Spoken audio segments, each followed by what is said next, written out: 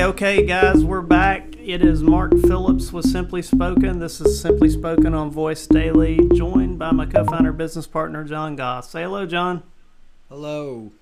All right. So today we're going to move to something that I think anyone that's trying to create content for voice or build things for voice will really appreciate, and that's ideation. How do you come up with your best ideas? When do you do that? How do you do that?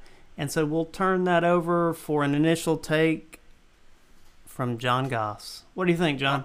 Well, I'll tell you what, Mark, since we're going to give some nuggets, the first nugget is the word ideation. That word was made up somewhere along the lines from some marketer to try to figure out a way to get people to think about stuff in a new way. It is really funny. We use it all the time. Ideate, I don't even think is a real word. But to answer your question, and then I'm going to kick it back to you, when do I come up with my best ideas? One spot is when I'm exercising. So once I'm far, I like to run. And so when I'm running and I'm about 6 miles in, I can usually, a bunch of cool ideas that I free associate usually come into my brain. The hard part is to remember them when I finish my run, but that's one. How about yourself, Mark? When do you come up with your best ideas?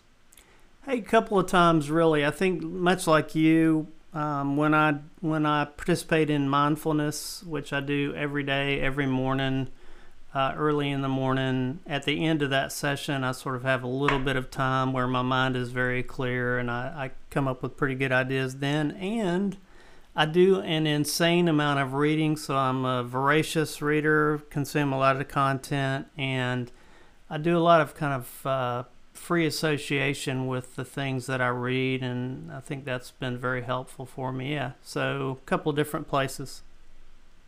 Awesome. I'm going to give you one more. Mark gave us a secondary word today, voracious. So you learned ideate and voracious, two in the same flash briefing. That's called a which twofer. Is amazing. It's a twofer today. We'll call it two for day. But my last one of good ideas is talking to people. So talking to people and understanding them helps for today, and you guys make it a great day. All right.